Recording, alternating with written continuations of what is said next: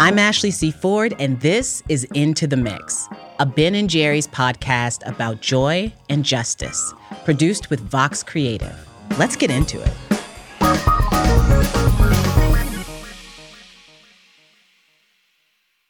This is a critical time in American history. In my view, it is our last best chance to get this right. So if you're looking for hope, that this time it's going to be different, hope doesn't cause action. Action causes hope. I'm Jeff Robinson, and I am the founder of the Who We Are Project.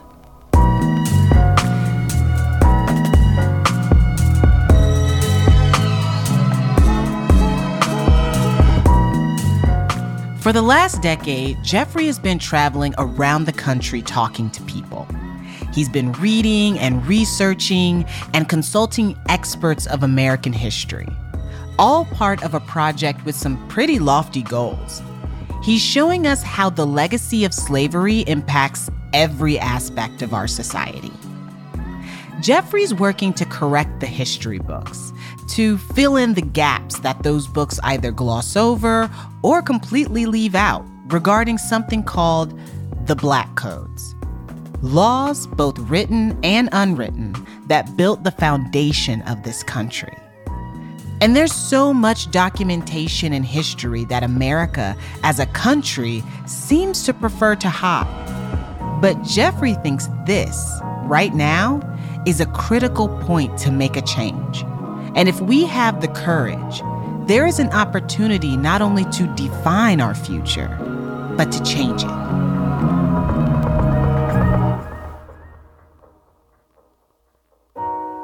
I talk about several tipping points in American history, and we have been at these tipping points before. The difference this time, I believe, is where we are in our history and in our ability to share information about the truth of what happened in our past. But it's a process.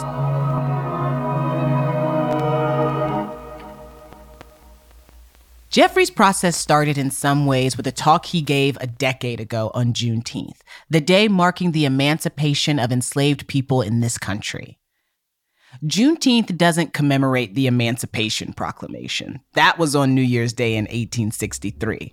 It acknowledges the day more than 2.5 years later when federal troops arrived in Galveston, Texas to free the people still enslaved there.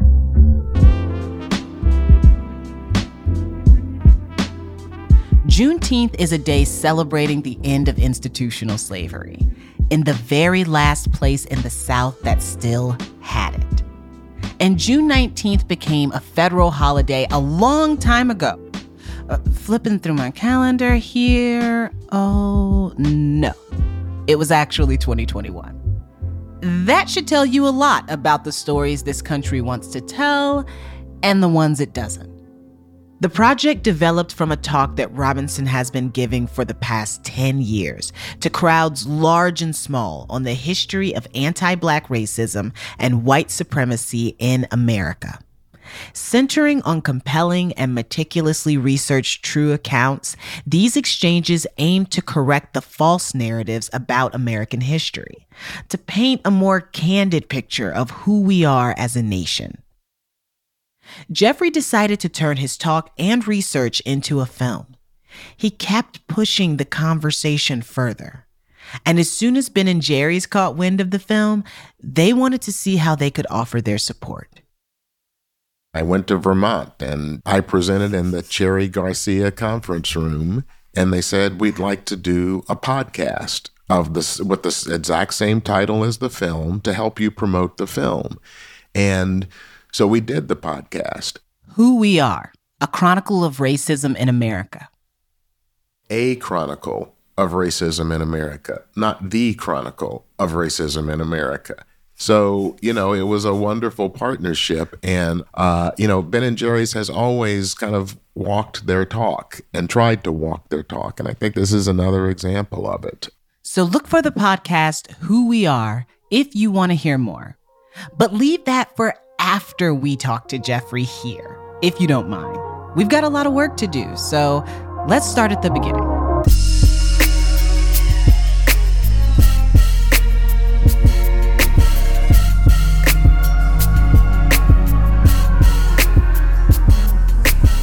Jeffrey Robinson grew up in Memphis, Tennessee, during the height of the civil rights movement.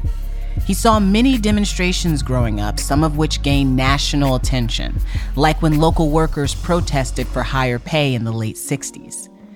And Jeffrey's home was a few miles away from the Lorraine Motel, which, if you know, well, I'll let Jeffrey tell it. This was 1968. Jeffrey was 11. It was a Thursday night in early April, and he was at home with his family. We were sitting down to dinner and the TV was on. There was a news report that came on, shots fired at the Lorraine Motel. And everybody knew what that meant. We all knew who was staying there. And a couple of minutes later, there was a report that King was on the way to the hospital. And very quickly after that, there was a report that he was dead. Program scheduled to bring you the following special report. Martin Luther King Jr. was killed. A sniper's bullet cut down Dr. Shot in the face as he stood alone on the balcony of his hotel room. All points bulletin from a well-dressed young white man seen running from the scene. 7 p.m. Eastern Time.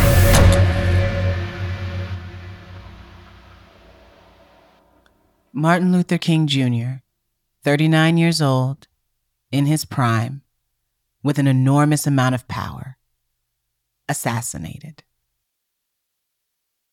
The thing that I remember most is the look of fear and uncertainty in my parents' eyes. I think loss of innocence sounds quaint or overused, but I definitely grew up a little bit that day, because I looked at my parents and I saw they have no idea what just happened and they have no idea what's coming next. Seeing my father cry was, that was surprising. But the next day they were, right back to who they were, and we're not changing anything and we're not backing down. What I hear in that moment, to be perfectly honest, is that your parents let you see them in their full humanity, and then they modeled for you, this is what you do. This is how you react to these moments when you are horrified and when you are afraid. You stand up, you reorganize, you reset, you keep moving forward, and you figure it out. Yeah, it was memorable.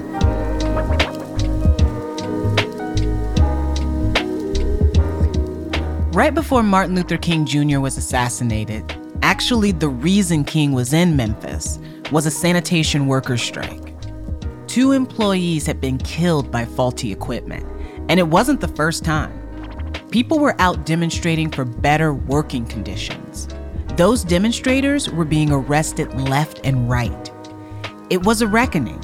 Who had the right to protest, to demonstrate? Who decides? And Jeffrey had a front row seat to those inner workings of the law, sitting in court with his dad. I saw for the first time these people called lawyers, and they were standing up and arguing about who would stay in jail and who wouldn't, and the right to demonstrate. And I was amazed. And, I asked my father, who are those guys? From that moment, I knew I wanted to be a criminal defense lawyer. Jeffrey's graduating law school class was 550 students. Only 10 of them, including Jeffrey, became defense attorneys. He spent the next 30 years trying more than 200 criminal cases, from shoplifting to first-degree murder. He worked as the deputy legal director of the American Civil Liberties Union, the ACLU, fighting for equity and justice. But a few years ago, it became more personal. In 2011, Jeffrey's sister-in-law's son, Matthew, came to live with them after Matthew's mom and grandmother passed away pretty unexpectedly.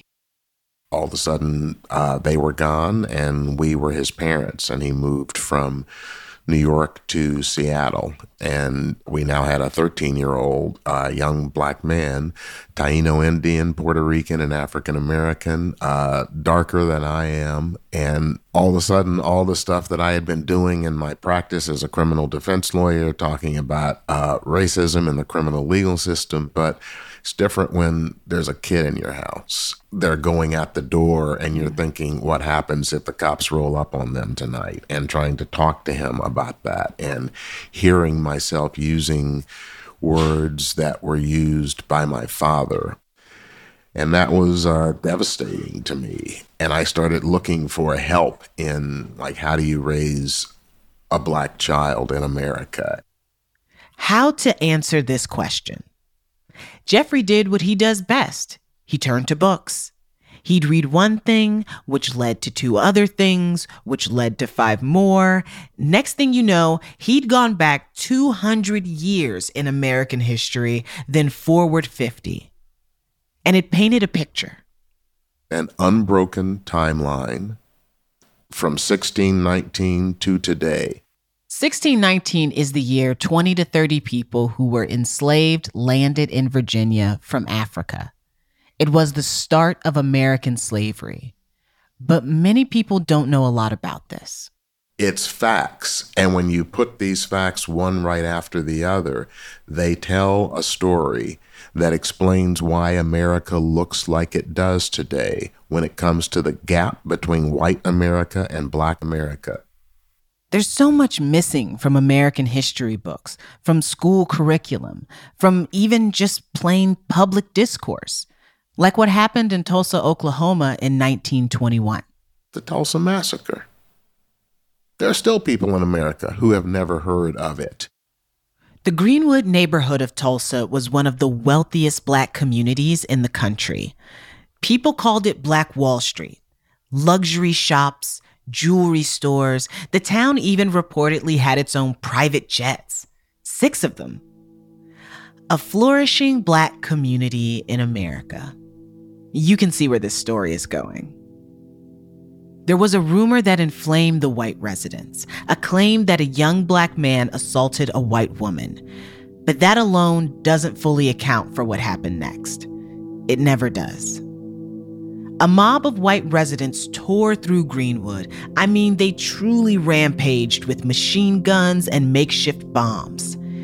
After they were done, 35 city blocks lay in ruin. Some reports say as many as 300 dead. Many more families were traumatized, terrorized, displaced. You might have seen a fictionalized version of this referenced in a recent Watchmen episode. That's the award-winning dystopian HBO series. The actual destruction was pretty dystopian. In the doc, Jeffrey describes how white residents rented airplanes and flew over Greenwood, dropping literal burning balls of turpentine on businesses and homes. Homemade bombs, essentially. And then, when black residents fled those buildings, white people standing outside shot them. Sometimes what happened is referred to as a riot, the Tulsa riot. But the history is clear. This was a massacre.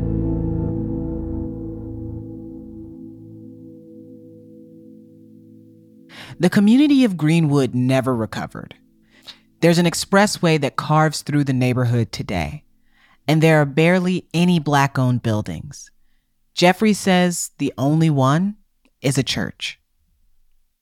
If you knew nothing about the Tulsa Massacre, you could look at that neighborhood and say, well, that's just black people needing to work harder, and it's just another example of how, they need to do better for themselves. But if you knew about the Tulsa Massacre, if you knew about the destruction of the wealth there, if you knew about how white interest came in and bought up property there, and if you knew that at least part of the freeways ran through an area where they are fairly positive that black bodies were pushed into mass graves.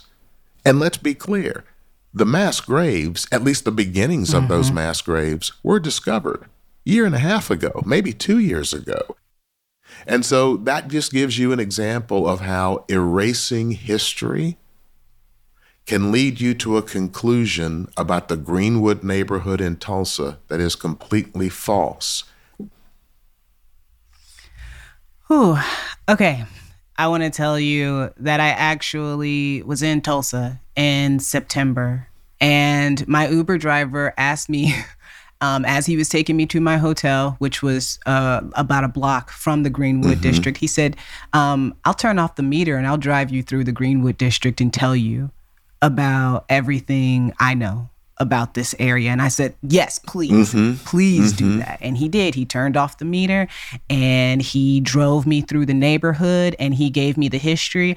And I said, you know, it must be wild to grow up here knowing about that history. And he said, oh, no, we didn't know. He said, we didn't know. He said, nobody told us. He said, this school right here that's in the Greenwood district that is built right here, the people who went to this school, which was majority Black, they didn't know what happened on this land and on this ground. They had no idea. We spent 2 weeks in Tulsa, Oklahoma, to make our film. And we forged real relationships with some of the leading activists there, descendants of people who survived the massacre. And these activists, they're saying themselves, we didn't know. We had to go back to our parents and our grandparents and say, whoa, why didn't you tell us? And the answers they got were, you could get killed for talking about that.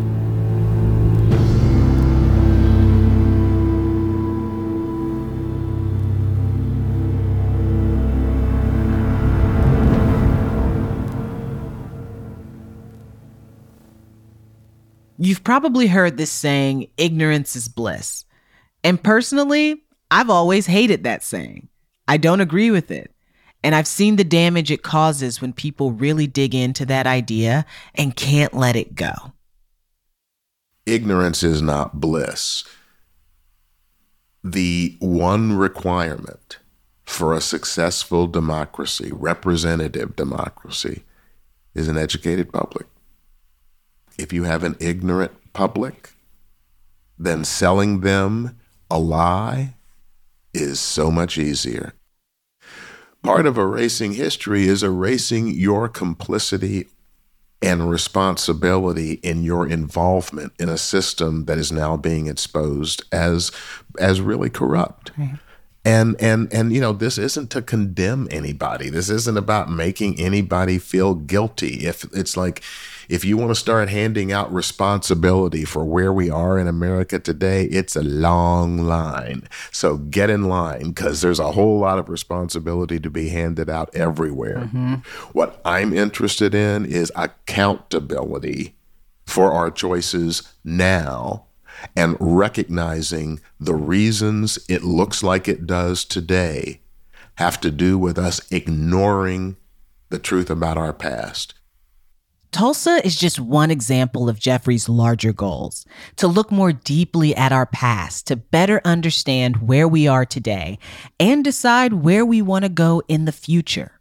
Because the Tulsa massacre wasn't the first time a Black community was brutalized by white residents.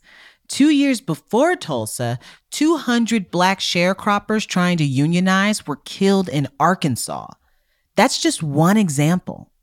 But if you start to bring the whole picture into focus, you can better understand who we are today. History matters. The stories we tell ourselves about our past matter. George Orwell said it best. Who controls the past controls the future. More when we come back.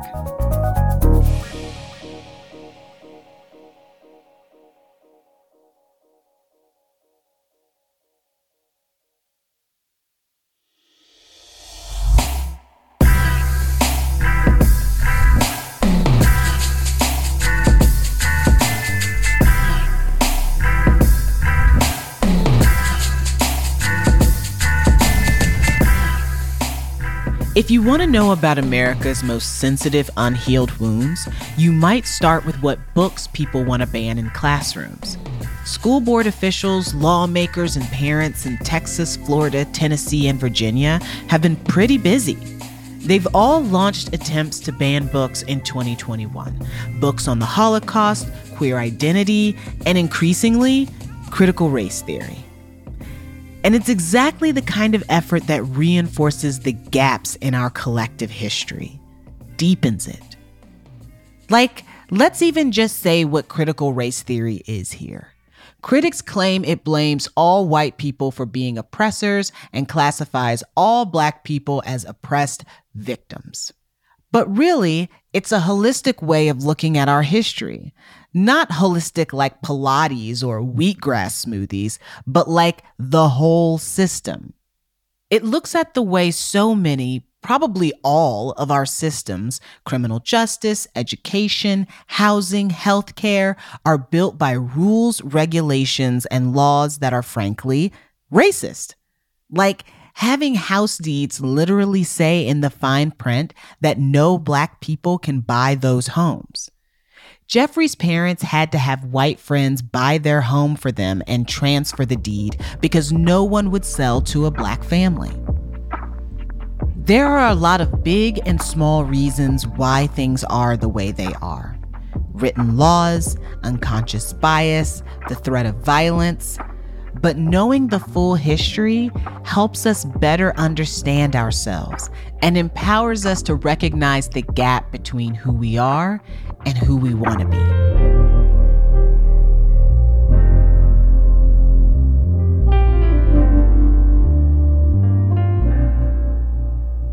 This is a history that's been stolen from all of us. This isn't Black history. This is American history. And it's on all of us, Black Americans, white Americans, all Americans, to reckon with this history, to recover it, and to use it going forward to inform ourselves so that we can break out of these chains that have held us back as a community and as a nation for really the entire time of our existence. It takes an educated populace to have a democracy.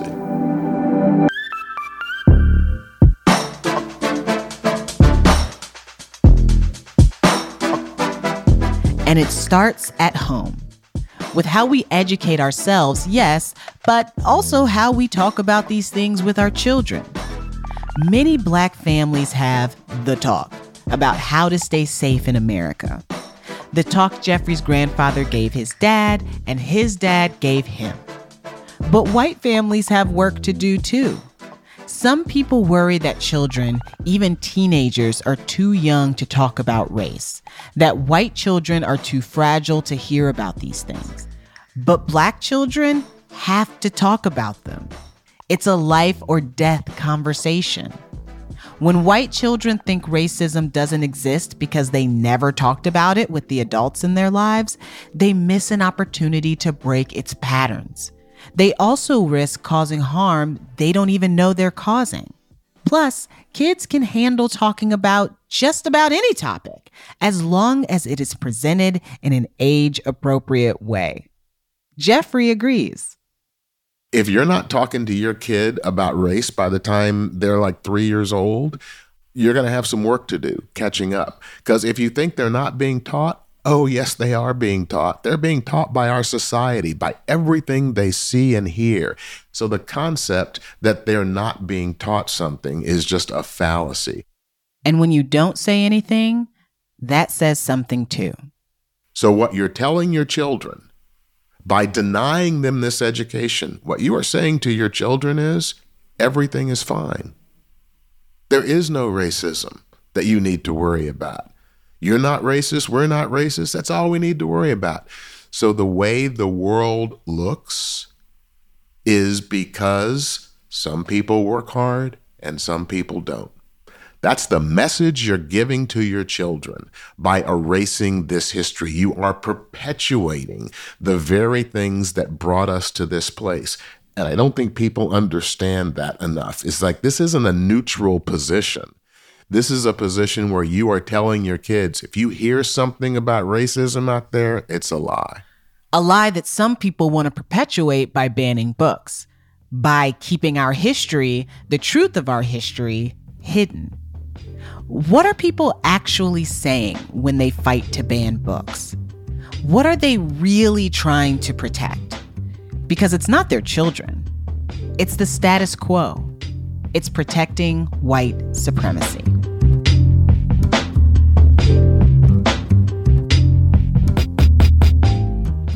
You see parents screaming at school boards. And let's be clear, they're trying to erase this history. And they're trying to do that because they're afraid of what will happen if the truth comes out.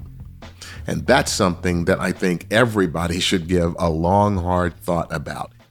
So for me, if we were really at a point where America was about to go in a different direction, what do you think it would look like?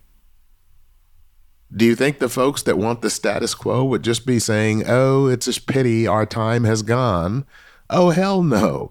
They're going to be out there desperate, out there doing radical things. Like storming the Capitol on January 6th or trying to ban books in schools. Of course, this is mostly the noisy few, but they are getting more vocal. And they do have enough power they're desperate to hold on to. These are the acts of people that see their time crumbling. And so I'm not saying it's a done deal. It's far from a done deal. What I'm saying is this is a time where we are engaging in this conversation like we never have before. We should tell the truth about our history. What does it look like to tell the truth about our history? It's reading, it's conversations, it's not looking away from or banning difficult truths. Jeffrey wants to make clear the connections between today's issues we're working through and our history. Take policing as an example. Let's look at the murder of George Floyd. Some people might think that you just need to pass a law that says officers can't use a chokehold or kneel on someone's neck. Some people will say, oh, okay, well, that solves the George Floyd problem. That won't happen again. And I just, if I could laugh about it, I would chuckle because I'd be saying it just shows how the erasure of the history of policing in America impacts how we make policy decisions today.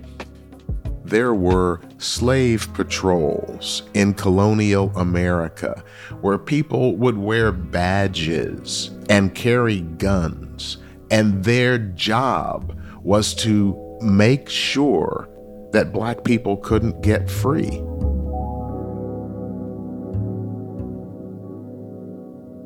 And so policing from its colonial time into its constitutional time has been based largely on the control of the Black community. This is the job that the police were given. And when you're given these jobs, you start to see a community in the light of criminality. We are dangerous. We need to be controlled. We have to be kept under the thumb. So the history of policing has this continual element of control of the Black community with violence. So when we look at the institutions and what they were designed to do, we can start saying, why are these laws like this? These are the things we're going to have to start asking questions about. Makes sense. And I hope that we are asking ourselves those questions not just individually and personally, but together and in community, and in some cases, obviously publicly. That's one of the things that gives me hope, is that people are engaging on this issue that didn't engage on it before. That's their action gives me hope. And so I want to continue that action and have everyone think about, what can I be doing to push this forward?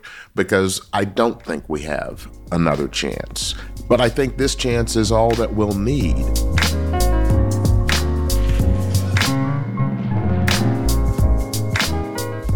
First of all, I want to say thank you so much, Mr. Robinson, for having the conversation. Secondly, just to get slightly personal, my dad was in prison for 30 years, and I'm 35 years old. And I grew up thinking nobody was talking about these things and nobody was having these conversations and nobody cared about us and nobody wanted to help. So what you are doing, I don't think you understand, is not just going to, in a lot of ways, light a path for the future. It is also going to, I believe, heal what some people believe is barren ground for themselves, that they believe they were abandoned, they believe that nobody cared, and they're going to realize that, that's not true and that they still have something they can do. Oh my God. Thank you. Thank you so much for those words. That is, if there's a level at which if we did nothing else but to resolve that for generations of people in my community, I'd take that and go home right now. But we got more to do. We have so much more to do, and I'm excited to do more work, as I know you are. Thank you again for your work. Thank you again for your words and your time here today, Mr. Robinson. Thank you.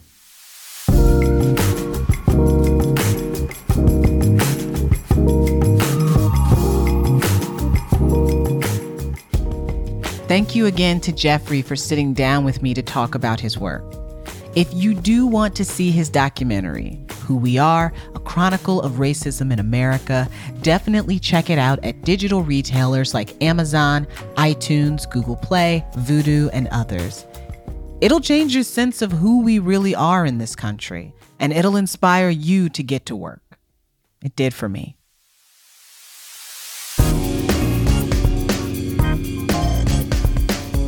Into the Mix is a Ben & Jerry's podcast produced by Vox Creative and ABF Creative. This episode was written by Jessica Glazer. Production help from Ken Miles and Gary Swaby.